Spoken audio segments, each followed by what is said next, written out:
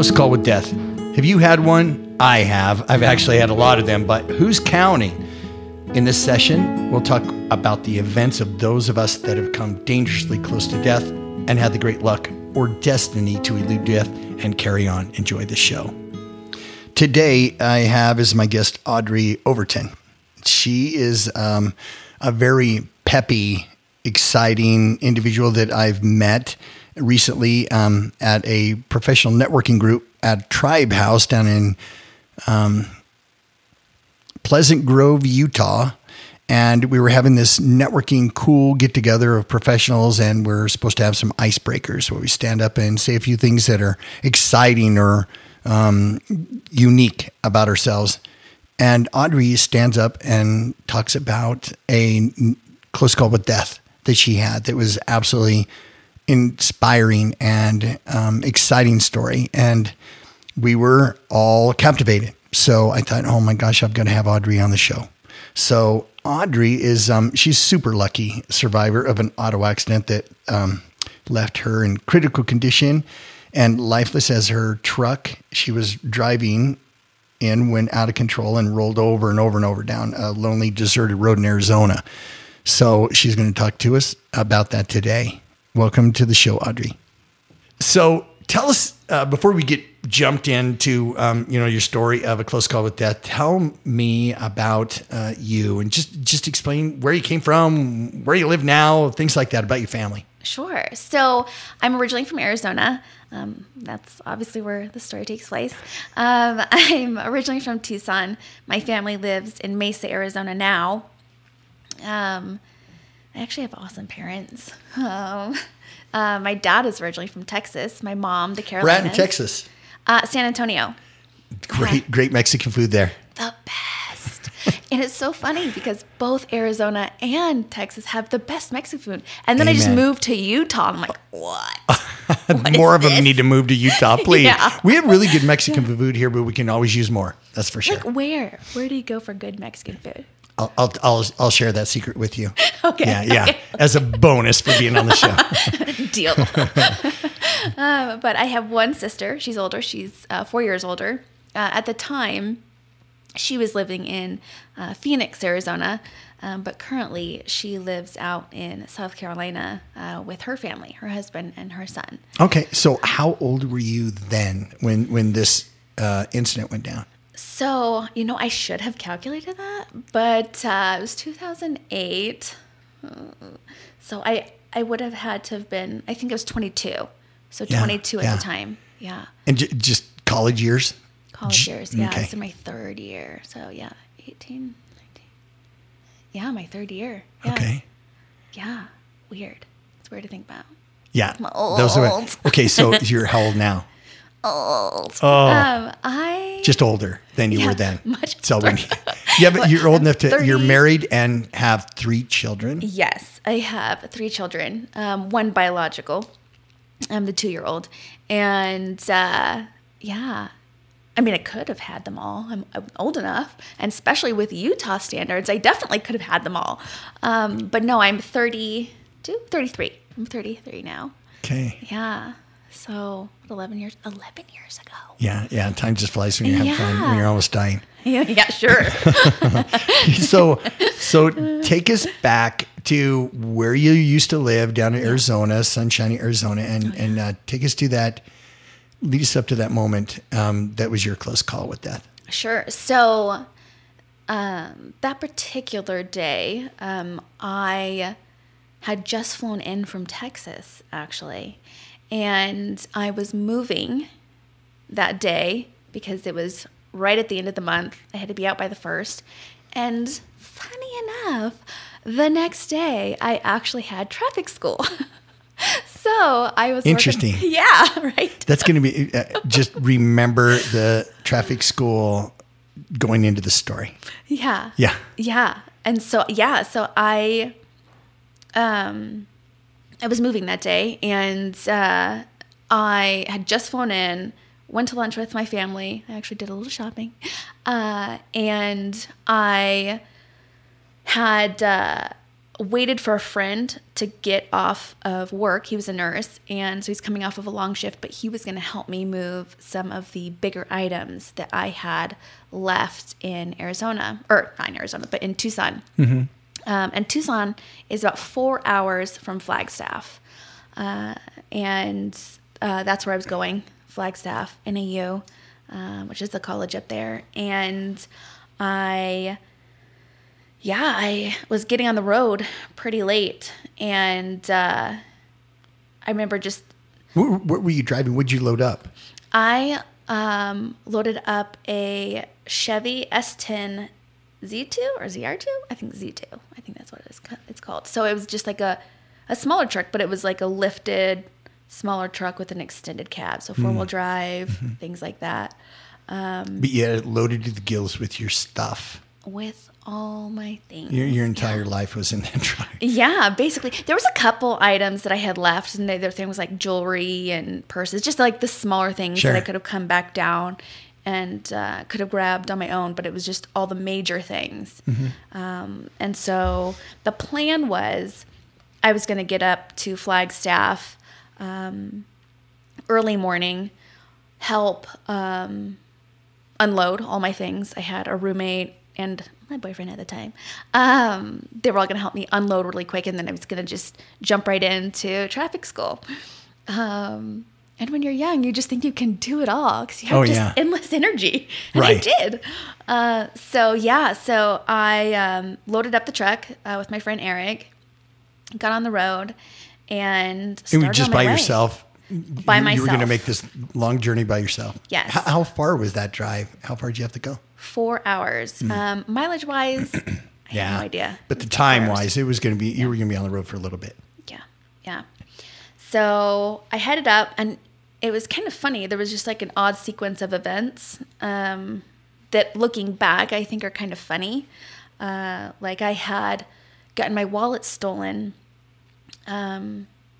like right before all this happened. And when I was home in Tucson, my new debit cards and things like that had come in. And so it was just like a weird sequence of events of like where I had to stop for gas and things like that. Or I broke, sorry, Mom, I broke her chair thing, like, I don't know, lever, in order to move the chair up because I'm really petite.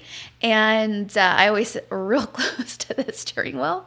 And it's funny because looking back, I had to sit further back than I normally would have, which, once you get into, the details of my car accident, actually served me well in the sense of, protecting my head in certain ways. And so, yeah, it's just kind of crazy. So anyway, headed up, was on my way, and as you go towards Flagstaff and in that area, it's very different than the saguaro cactus and tumbleweed that you think Arizona is. It's just very mountainous, a lot of cliffs, there's pine trees, snow, and a lot of animals. So I'm going up, it's dark. My dad always taught us, hey, if you get tired, make sure that you always pull off. But if you do, because he had two girls, make sure you pull off somewhere that's, really well lit and that there's always going to be a lot of people. So I get to this gas station. It's around Black Canyon, Munns Park area of Flagstaff. And then it's outside of Flagstaff. But I pull over, I get chocolate milk and some other little treats. And so I pull up and I sleep for a little bit. And I tell my boyfriend at the time, like, hey, I'm going to pull off and sleep for a little bit, and I'll let you know when I'm back on the road. So I get back on the road. I let him know, hey, on my way. And I go. Well, I like to speed. And I was on cruise control. And there's nobody. At this time, it's like 3 a.m. Oh. And so literally nobody's on the road. Truly deserted and quiet and alone. Yes, yeah. And it's just pitch black and it's just the darkness. And so... You were in the abyss. Yes, yeah. I was in my zone, listening to music, And I was driving in the left-hand lanes, and I rounded this bend, and there was an elk in the road. And in that initial moment, it's just it's like that oh no moment. And so you instantly slam on your brakes. And an elk, if you've ever seen one, is huge. And I've definitely seen one. I've actually hit a black Angus cow in the middle of the night. And they're really hard on cars. Yeah. Destroy the vehicle you're in. Oh, yeah. Big elk can be tall and super dangerous on a vehicle like you were driving. Yeah. And in fact... So did you decide maybe it's safer to hit it or dodge it? So I found this out after the fact, that it is better to dodge an elk because of such a high clearance. It'll go right into your cab. However, if you're speaking to an insurance rep, then in that case, you do want to hit it. Because otherwise, it's considered a fault versus a no fault. That's great to know for all of us that are listening to this right now. Thank you so much. Hit the animal. Take your car. I'll get a new one. Yes, exactly. Thank you, Audrey. You're welcome. That's what I'm here for. So I swerved, right? And I didn't know this also at the time, but left-handed people swerve left, right-handed people swerve left, or right. And I am left-handed. So I swerved. So you swerved right.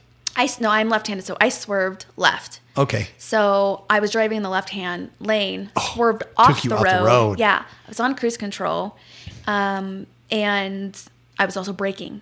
So dirt, braking, speed, they don't mix. And so my truck started spinning. And I was going so fast that when the tires hit the lip of the road, they actually ripped right off of the rims. And they began my rolling. And so I rolled at 80 plus miles an hour. And I rolled about 6 to 10 times.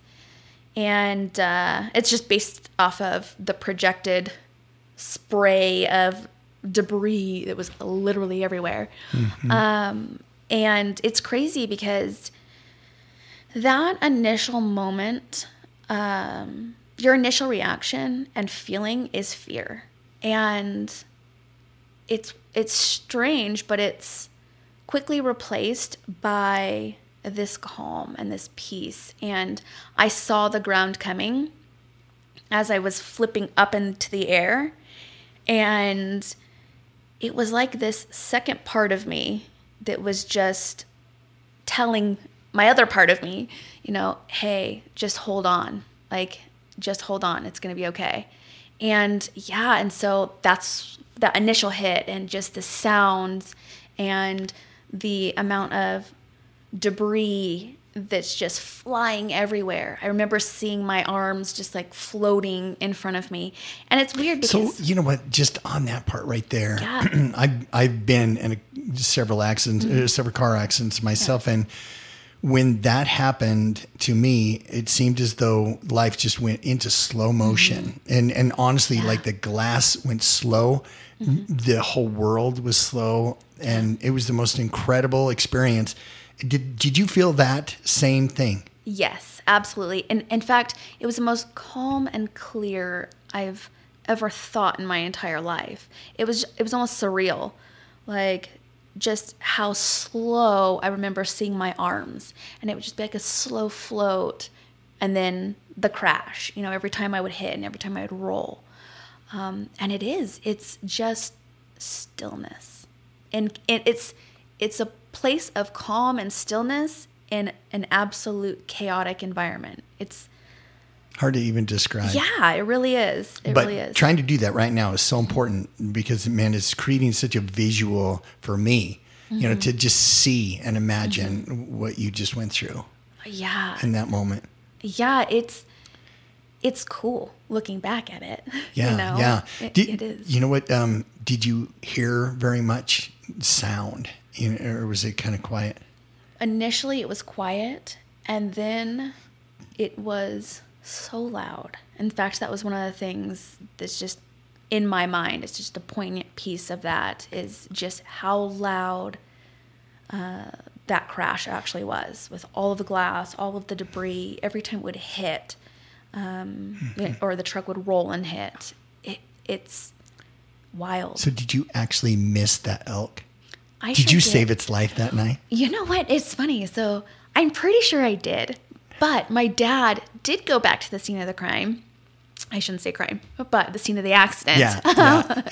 And he said that there was a dead elk near there, but it was never cited in any report. And so I think it's completely unreal. Car. No, there was no gore. There was nothing. That's awesome. I wish, because then I could have claimed that on my insurance. Oh, yeah, for sure. Yeah. So I just hung on, and I remember landing, and it was just rest. It was peace. It was the calm had restored. And at this point, I had actually slipped down and out of my seatbelt. So my head was where my bottom should have been in that seat. Mm-hmm. And I was partially ejected. So I was actually going out feet first through the windshield and through the driver's side door. Yeah, which is kind of weird, but that's the way it went. That's so crazy. Yeah. Was the seatbelt keeping your head to the seat? No, I actually slipped out of the chest belt, and it was the lap belt that kind of had me pinned. Yeah, I guess, it had me pinned more to the seat. Yeah. But really and truly, it was my hips that kept me in that car. Huh. And so my hips had actually gotten caught in between the steering column and the door.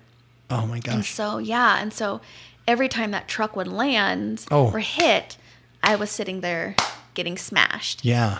So, yeah, it's wild because when I landed, I remember looking up at the roof of the truck and seeing that it was concave, but almost like an A or like a little mountain, and thinking, like, hey, this was a really bad car accident and I need to call somebody. And it's funny too how your brain works, right? You go that fear, then the slow, calm, clear that you think, and then it goes into this survival place, and then it goes elsewhere. But denial. This kind of happened, right? Yeah, it actually goes into this funny, like, oh, okay. But initially, I was like, okay, I need to get my phone. Well, I look over into that passenger seat, and my purse and phone is MIA. Like, it is nowhere to be found. Yeah, completely gone. And so I was like, okay, let me make sure I'm not paralyzed. So I remember specifically wiggling my toes, and I was like, okay, well, I'm not paralyzed. And once I knew that I couldn't reach anybody, and I wasn't paralyzed, which in my mind, that was the worst thing that could happen. You were just going to hang out there all night? With your stuff all over the road and your mom's broken chair? Yeah. That's great. That's exactly what happened. Pull that thing out and sit in it. Yeah. I did. That's exactly what I thought. I was like, oh, well, when I wake up in the morning, I'll figure out what I'm going to do. And then I go to sleep. Somebody's bound to come along. Yeah. I just like go to sleep. That didn't even register to me. Of like, well, somebody will save me. No. I was just like, okay, when I wake up, like, I'll figure it out in the morning, So you thought you would just go to sleep at that point? Yeah. What about pain? Were you feeling any pain yet? None. And that's funny because at that point, pain or pain places didn't even register to me. Once I was found, I remember being mad, actually, because the way the truck had landed, it was... How did it land? It landed on its side, and it was driver's side down. And so when somebody came and found me, I'm actually friends with him. His name is Sam Law. So, hi, Sam Law. Thanks. Thank you, Sam. Yeah. Thank you for saving Audrey. You did. I remember him waking me up with this bright flashlight. And me, if anybody knows me, I hate to be woken up. I'm the worst. I am such a crab. And I was being woken up by this bright flashlight, and I just remember like, ugh, and being so annoyed. And then quickly reality set in. I was like, oh wait, I need help. Which this guy's obviously like, yeah, you think? But I knew where I was hurt at that point, but I never felt pain. I was like, okay, I broke my arm, and I'm pretty sure I broke my leg, but I am not paralyzed. And so him being on the phone. Could you tell your arm was broke? Like just because it was weird angle or anything? It wasn't compound? No, it just wouldn't wasn't. work right. No, I just knew that it was hurt, but I never tried to move it. I never tried to wiggle out of the car. No, I just in my mind knew. Like, I don't know if it was instinctually. Yeah. Yeah. And yeah, I don't know. It was bizarre. I didn't move. And so, after that, I remember telling him I was cold because at that time, it was still snowy out. And so there was still snow on the ground, and I obviously had no heat on at that point and no glass to keep it in. Right. I remember him putting something warm on my legs because you couldn't actually get to me because, again, I was kind of tucked under. My head was where the seat is, like where you would sit, where your bottom would go. And my feet were the only things that were exposed and out. So he put something warm on me, and I don't remember anything after until I was in the ambulance. And I talked to Sam after the fact, and he's like, it took them an hour and 47 minutes to get you extracted. For even the first responders to get there. Oh my gosh. Yeah. And so I was really out in the middle of nowhere. And so they cut me out of the vehicle. Why was he there? How did he be the first person that found you? Yeah. Great question. So I was headed north, northbound, and I had actually rolled into the southbound lanes. So he was also moving at the time, and he was coming down the opposite direction. So he was headed south. And late?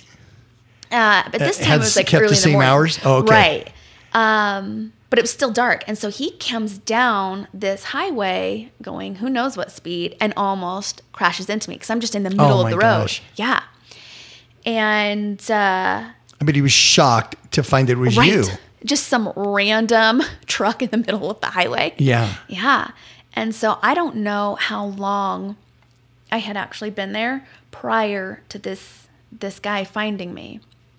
But he got out, he's assessing, he's doing whatever he's doing, and then another car comes and almost hits both of us. And so while Sam Law was there with me, this other vehicle, this other passerby was stopping traffic. So, it was a bit wild. I'd say. So let's go to the part where you're in there, you're waiting. What was your experience when you were in the truck trying to just get some rest and wait for life to pick back up? Yeah. What happened to you in those hours? Really nothing. I'm thinking I'm just sleeping. Like I was out. Nothing. Absolute nothingness. Okay. And so, it's just blank. Then all of a sudden you see this flashlight in your face and it was him. I'm thinking you're asking about after I was already found. So prior to that, one, I was thinking, hey, where's my phone? Two, am I paralyzed? And then there was this brief moment, it's actually kind of funny, where I'm looking up because my view obviously is this concave roof of the truck and thinking, man, I'm glad I have insurance. Because at that time, it was actually my mom's truck that I was borrowing. And I was thinking, I was like, man, You already broke her chair, and now you broke her car. I know. And even worse than that, my sister was going to borrow my mom's truck the weekend after. She was actually supposed to borrow it that weekend. You ruined that for her. I did. Yeah. I did. So I don't even know how she even moved out of her place. Yeah. Yeah, how selfish. Just Seriously. All me. Yeah, she's probably never forgiven you. Yeah, it's probably a bitter point in our relationship. I should revisit that. Yeah. Work that one out. Yeah.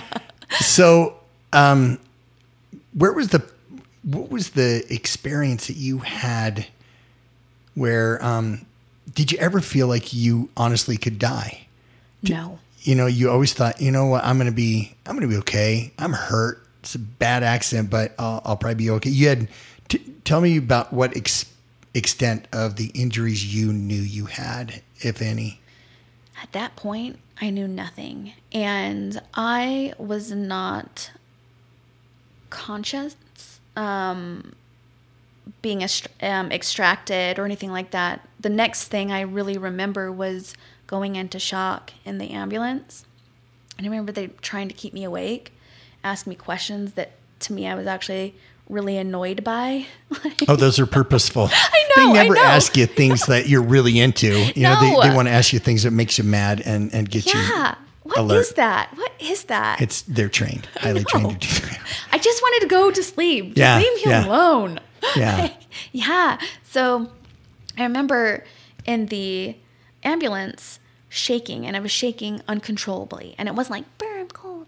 And I mean, it that's was really shock. cold. Yeah. But I was so cold. It was like shaking like you were having a grand mal seizure. Mm-hmm. It was, and I couldn't control it. And they had this big, like, heated blanket. It was like one of those air blankets that they're puffing like or blowing hot air into. And he kept asking me like, "Well, how do you know it was an elk?" And then I'm like, what a dumb question, you know, like he knows. I was thinking, well, my dad's a hunter. And so I'm like, So I know. yeah, I'm like, we're just trying to keep me awake and do their best. But 22-year-old me was just so perturbed, you know? So yeah, so I'm kind of in and out at that point. And at some point, I'm then at the hospital. And I don't know what it is about me, but I make jokes at the most inappropriate times. And I think it may be just my coping mechanism. And I just find humor in What did you seriousness. say? And so as they're wheeling me in the gurney, you know, they're wheeling my feet first.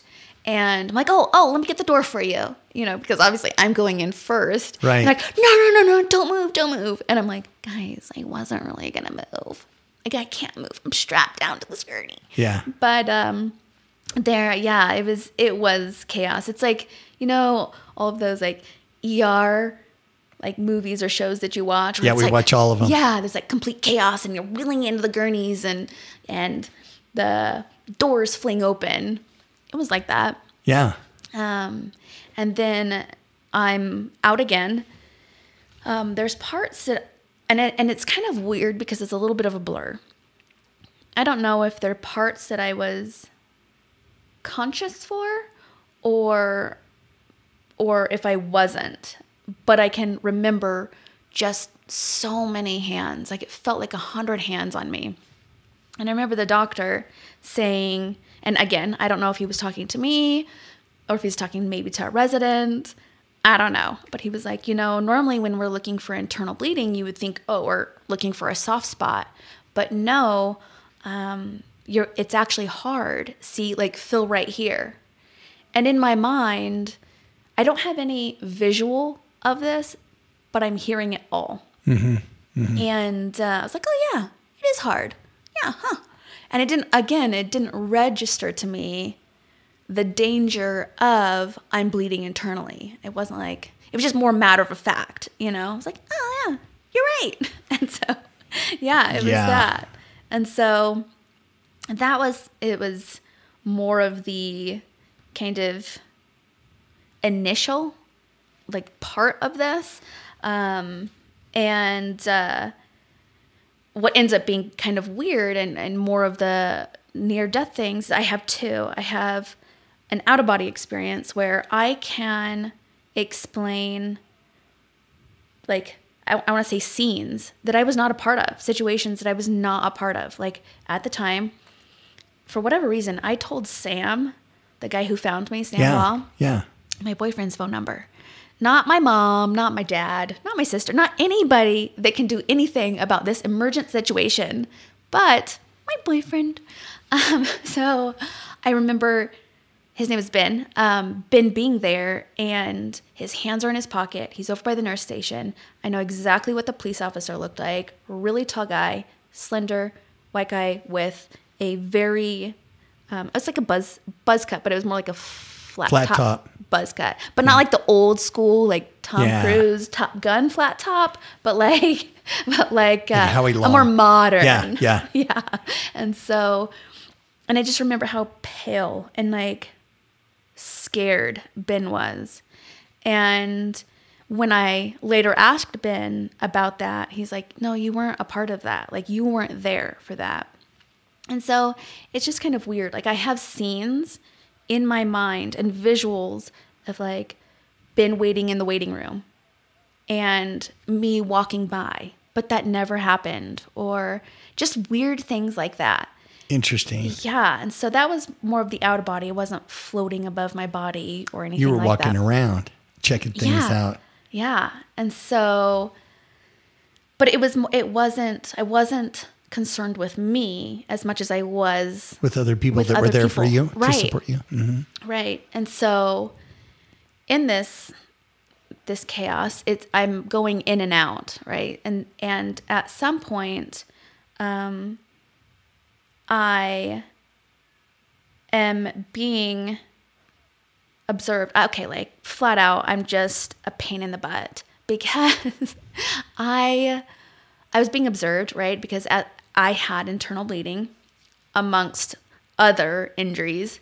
But I remember wanting water so bad. Like, I would have killed for water. And I don't mean that as just an expression. Like, I would have given anything for water at that moment. Mm-hmm. And every time I pressed the call button, the guy would come, the guy who was observing me, he would come and say, well, I'll give you some ice chips. And at some point, he stopped answering my buzzes. And so I, 22-year-old me, wanted what I wanted. And so I started taking off all my monitors because I knew they would come running in then. Yeah. And he did. Not happily, but he came and I got my ice chips. But then after that, I actually have photos where I'm like strapped down to my hospital bed because I was that patient. Yeah, yeah. He gets in, he's like running in, thinking evil. I'm dying. Yeah, and little Chucky. Can I get some ice chips? He's like, oh. So yeah, and again, timeline wise, it's very blurry. But that was the out of body experience was my initial experience. Now later on, I had an out of this world experience. Now, I grew up religious. Like, I grew up in a very conservative white Christian family with 2 military parents, one from the Carolinas, one from Texas. Mm-hmm. So very Southern. And, it's funny because my mom, she was awesome. Like, well, both my parents were awesome. But my mom, I remember asking questions like every child does, like, how do you know this is what you believe? Or, what is heaven like? And I remember specifically asking, what is heaven like, Mom? And her telling me like, well, the roads are paved in gold. And it's funny because as a child, I'm thinking like precious gold. I'm like, why? So part of me is thinking like Wizard of Oz, the yellow brick road. Yeah, like, yeah. That's where I go too. Yeah, man, heaven is weird. Like it's just the munchkins. Yeah, like, but no. Where I went, it was gold. My mom was right, gold, but like gold, like the sunset. And it was warm, but it wasn't like hot warm. It was warm, like the feeling you get when you're in a really cold restaurant or like a library in the summer, and it's so cold with the blasting AC, and then you either walk over to a window or you step outside and that sun hits your skin and it just warms you. Mm-hmm. And that's really the only earthly way I can describe that feeling, but it was incredible. And it was just overwhelming, and it was so peaceful, and I just knew it was going to be okay. And it was just pure peace. Unlike, were you by yourself in this sphere, in this environment? So yes and no. So the only person there was me, but I was looking at me. I was 10 years old at the time. It's like 9 or 10. And I'm laying in this field, this like grassy field. And at first I woke up as that. And I'm like watching the grass just kind of sway gently, like in the breeze. And it wasn't like grass, like your carpet grass out on the lawn. It was like long, I guess like wheat, kind of like how long wheat is, and kind of just blowing gently. And I then like kind of pan out to where I'm looking at myself laying in this great golden place. And have you ever read the Harry Potter books, or have you ever seen the movies? For sure. Yeah. Okay, awesome. So you know how in the movies you look at a picture and the person is still moving in the background? Yeah. So it was like that. So I panned out of this world into a different one, but I was still holding on to the picture that was me of 10 years old. And it was still a place that I was able to go to. That was my understanding. I was still able to go there. That's why I was holding on to the poster or the picture. And I was being shown around. And this next place I went was a house. And I was being shown all the different rooms. And it was dark and kind of damp, kind of moldy. That sounds bad. But it was, dark, damp, and moldy. And I remember thinking like, well... Perfect fixer-upper. Right, exactly. That was, I just saw the potential in it. Yeah. I was like, oh, like, okay, like... I could do turn something. this. Yeah, I could flip this house in no time. No project is too big for a 22-year-old. That's right. The capabilities are endless. So then I'm taken out of that house and I'm brought outside. And I remember thinking like, and I said this, I said, well, if I knew this had existed, I never would have left. And the second I said that, I had the poster of this awesome place that the choice to go back to that place was then ripped from me. And it was this moment of just panic. Oh, it ripped? No, it didn't rip. So I verbally said, if I knew this place existed, I never would have left. And I was holding on to that poster the whole time that I was being shown around. And it was, I guess, in my mind, how it makes sense, it was kind of symbolic of I still had the option to go to this great, golden, peaceful, awesome, grassy land where I am 10 years old. So once I said that option and that was then ripped from me, taken from me, essentially. Like, I couldn't find the poster, I couldn't find the picture, and I no longer had the option to go back. And so in that brief moment of panic, of realizing my choice, essentially, I woke up in the hospital. And that's the first time I felt pain. And the pain I felt was incredible. It was the worst. And I like to think that I have a really high pain tolerance. But yeah, this was incredible. I had broken my elbow, ankle, ribs. I had broken my pelvis in 3 places, my sacrum from my SI down. I had collapsed my lungs and I was bleeding internally at that time. And yeah. That's traumatic. That's right. huge. Oh yeah. So, and then I also did weird things. I had cuts all over. I hit my head really hard on that seatbelt guard, that hit my jaw so I could barely open it, bit the tip of my tongue off. Oh. So just a slew of just nonsense. But yeah, it was pretty intense. And how long were you in the hospital? So I was in the hospital for 2 weeks, and it was the last 4 days. When I woke up, I also woke up in a panic, thinking it was the same day, and that I had to get up and I had to go and I had to hurry because I couldn't miss traffic school. Oh my gosh. You needed to take it the day before. And so everybody's like, no, calm down. And I was thinking about all the responsibilities. It's like my car payment's due. I'm like, this is due. I've got to do this. I've got to be in here. I've got to move out. And everybody's like, no, it's all been taken care of. Like, it's okay. It's not the same day. And then slowly but surely, I'm being explained, hey, you've been here for a while, And so, yeah. And I woke up in the ICU. I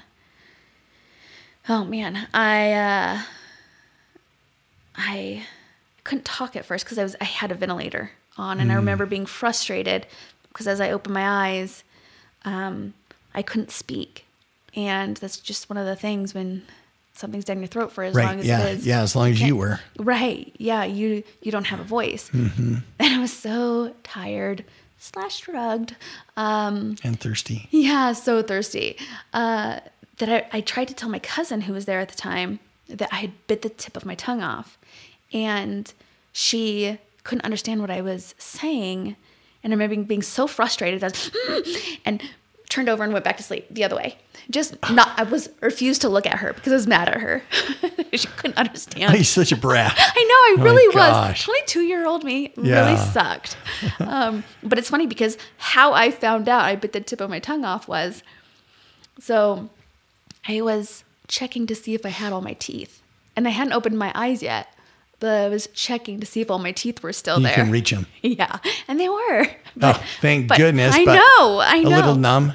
Yeah. Numb tongue. Yeah, it was like weird. And so, with my history and biting tongues, the tip of it is nothing. Nothing compared to getting half of it bit off. Yeah, exactly. So it was just kind of crazy. And when I woke up, outside of the panic, outside of the initial earthly things, just based off of my experience, I knew I did not believe what I was taught growing up. I did to an extent. I knew there was life after death. I have always been like, at that time, I was always scared of dying because I was like, oh my goodness, it's going to be so painful. And I didn't do everything I was supposed to do. I didn't go down the checklist and I wasn't perfect. And oh my goodness. And so I ended up knowing that death does not hurt. Like, it's living that hurts. It's because that's when I felt the pain. It was when I finally came back and decided to live. Mm-hmm. And so, it was. So you made that conscious decision when there was kind of touch and go there. You definitely, even though it hurt, you wanted to be here. Yeah. And you were gonna. Yeah. How did you feel at that point? It was a real harsh reality, to be completely honest with you, because I went from this golden, peaceful, great place to reality of just unbearable pain and just so uncomfortable. And I had a liquid diet, and I just remember being so sick, and it just like being back was kind of gross feeling. Yeah. How'd you cope? How'd you get through that? In the early days, it was actually very difficult.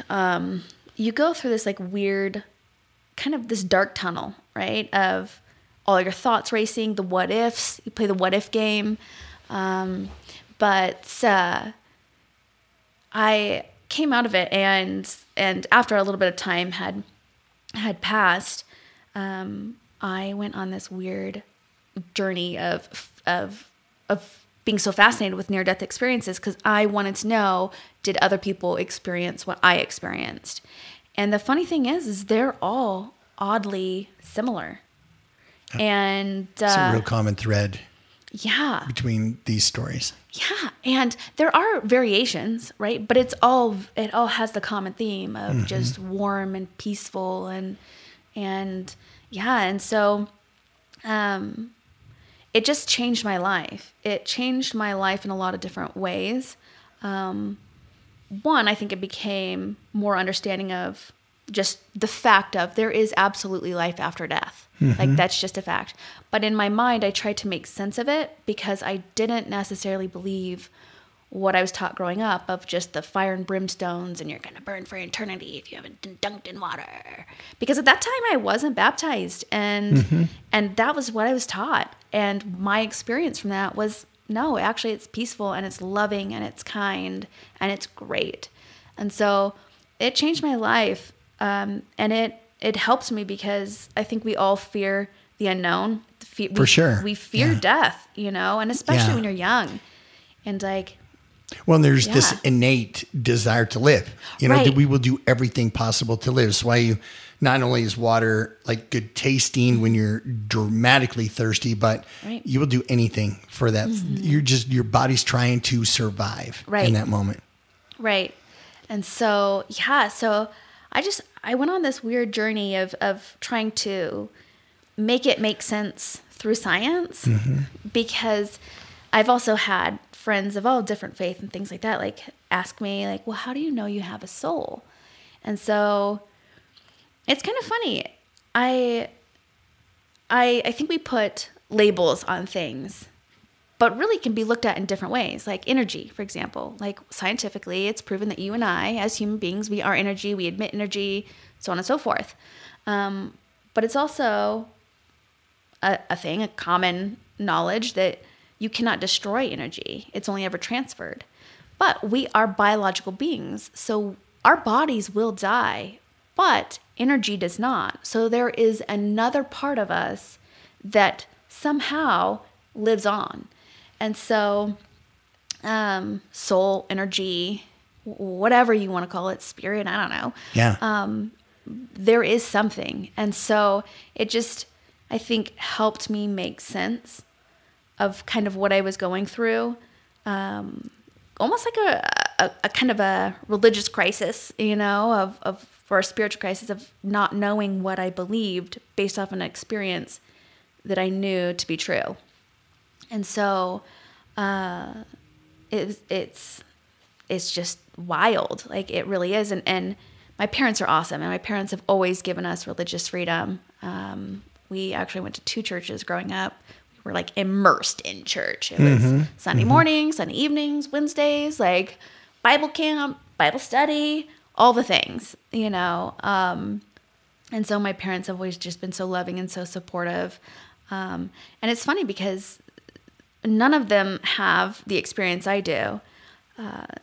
And it's just that blind faith, which actually is still kind of a struggle for me. But like, how can people have that, But I just know what I know. Pure faith. But you've had kind of like a testimony made pure. Just by your experience, you've had an eye-opening experience. Right.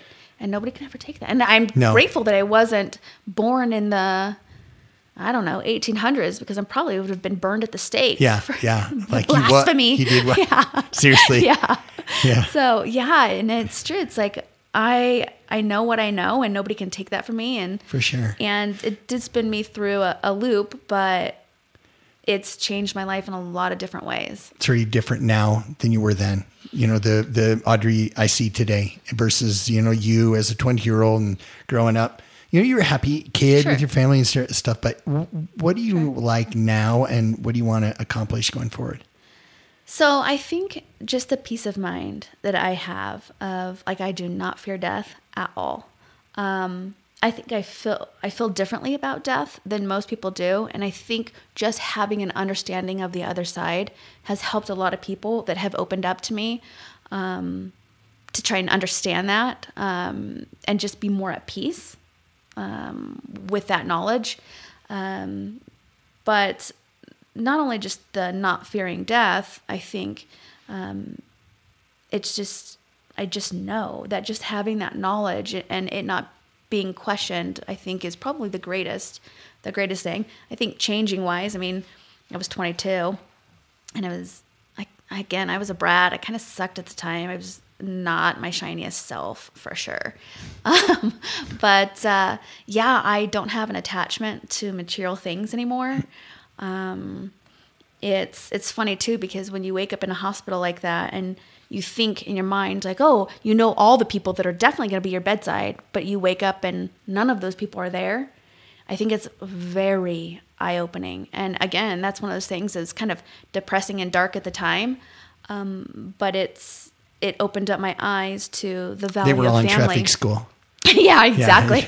Yeah, exactly. So it is. It's a realization of the important relationships you have in your life, and and what those truly mean, and who is going to be by your side.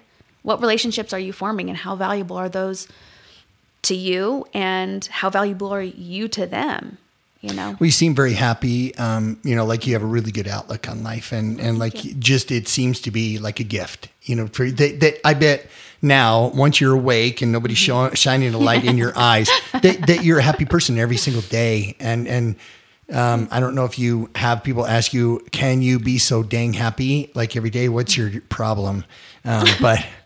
But I can sure tell from the way you act, that you're just very comfortable in your own skin, that you have left, and that your, life is more like a gift. So in final closing passage, just any final thoughts, anything that you would tell someone, that just to express, what you went through as a learning experience, and what would you tell me? Death is beautiful. Like, it really is. Death is beautiful. And it's kind of sad, that we're so fearful of it, and it shouldn't be like that. I think it's incredible. It's peaceful, and it's loving, and it's kind, and it's non-judgmental, and you don't need a checklist to be a good person. So Audrey, when you face that yourself, you have 3 kids. I do. Of course, death, losing one of them would be the worst thing, that could happen to you. Mm-hmm. Not necessarily. So when you're talking about, you shouldn't fear death, and death is beautiful and everything. Mm-hmm. That's you. That's if something happened to you and this is it. This is the end of life, and you're going to move on. You're not afraid of that. Mm-hmm. But with those who are around you that you love, that's a different feeling, isn't it? It is. In fact, 2 types of death that bug me. Again, I mentioned I have a different outlook on death, but I do not like suffering, and I do not like young death. Who does? But right. I have the biggest problem with that, because it's just like they didn't even get to live. Like, what is the point? And so even knowing what I know, I still have questions just like the next person. Sure. Like, what's the point? What are we to learn? Does everything need to be a learning lesson? Does everything need to be learned here? Right. Maybe there's a lot more to learn next realm. Right. And it's one of those things. My biggest fear is losing one of my children. Mm-hmm. Because I just love them so much. But it's also selfish, and to be blunt, that's the truth. It's selfish, because you want somebody to live for you, for your happiness, for your enjoyment, for you. But on the other side of that, of life, is awesome and beautiful and kind and loving and warm. And so I do struggle with that, but I have to constantly tell myself that. Otherwise, I'd probably go insane. My kids are going to die if they go out of my house. Yeah, you can just follow them around, your ultimate helicopter mom. Yeah, exactly. Yeah. Exactly. So yeah, that is a struggle. Just because it's a different love, and it's that parent in you. It's different. There's different. Nothing greater. Right. And it's awesome when you have grandkids someday. You're going to cherish that. It's amazing. But you know what? You have good answers for those that are scared and worried about it. And maybe somebody's terminally ill and their time is coming, and they're a little bit nervous about, where in the heck they're going and what's going to be like. And they might be scared. This will probably help them. Yeah. And so this has been a great conversation with you, and I appreciate you being on the show.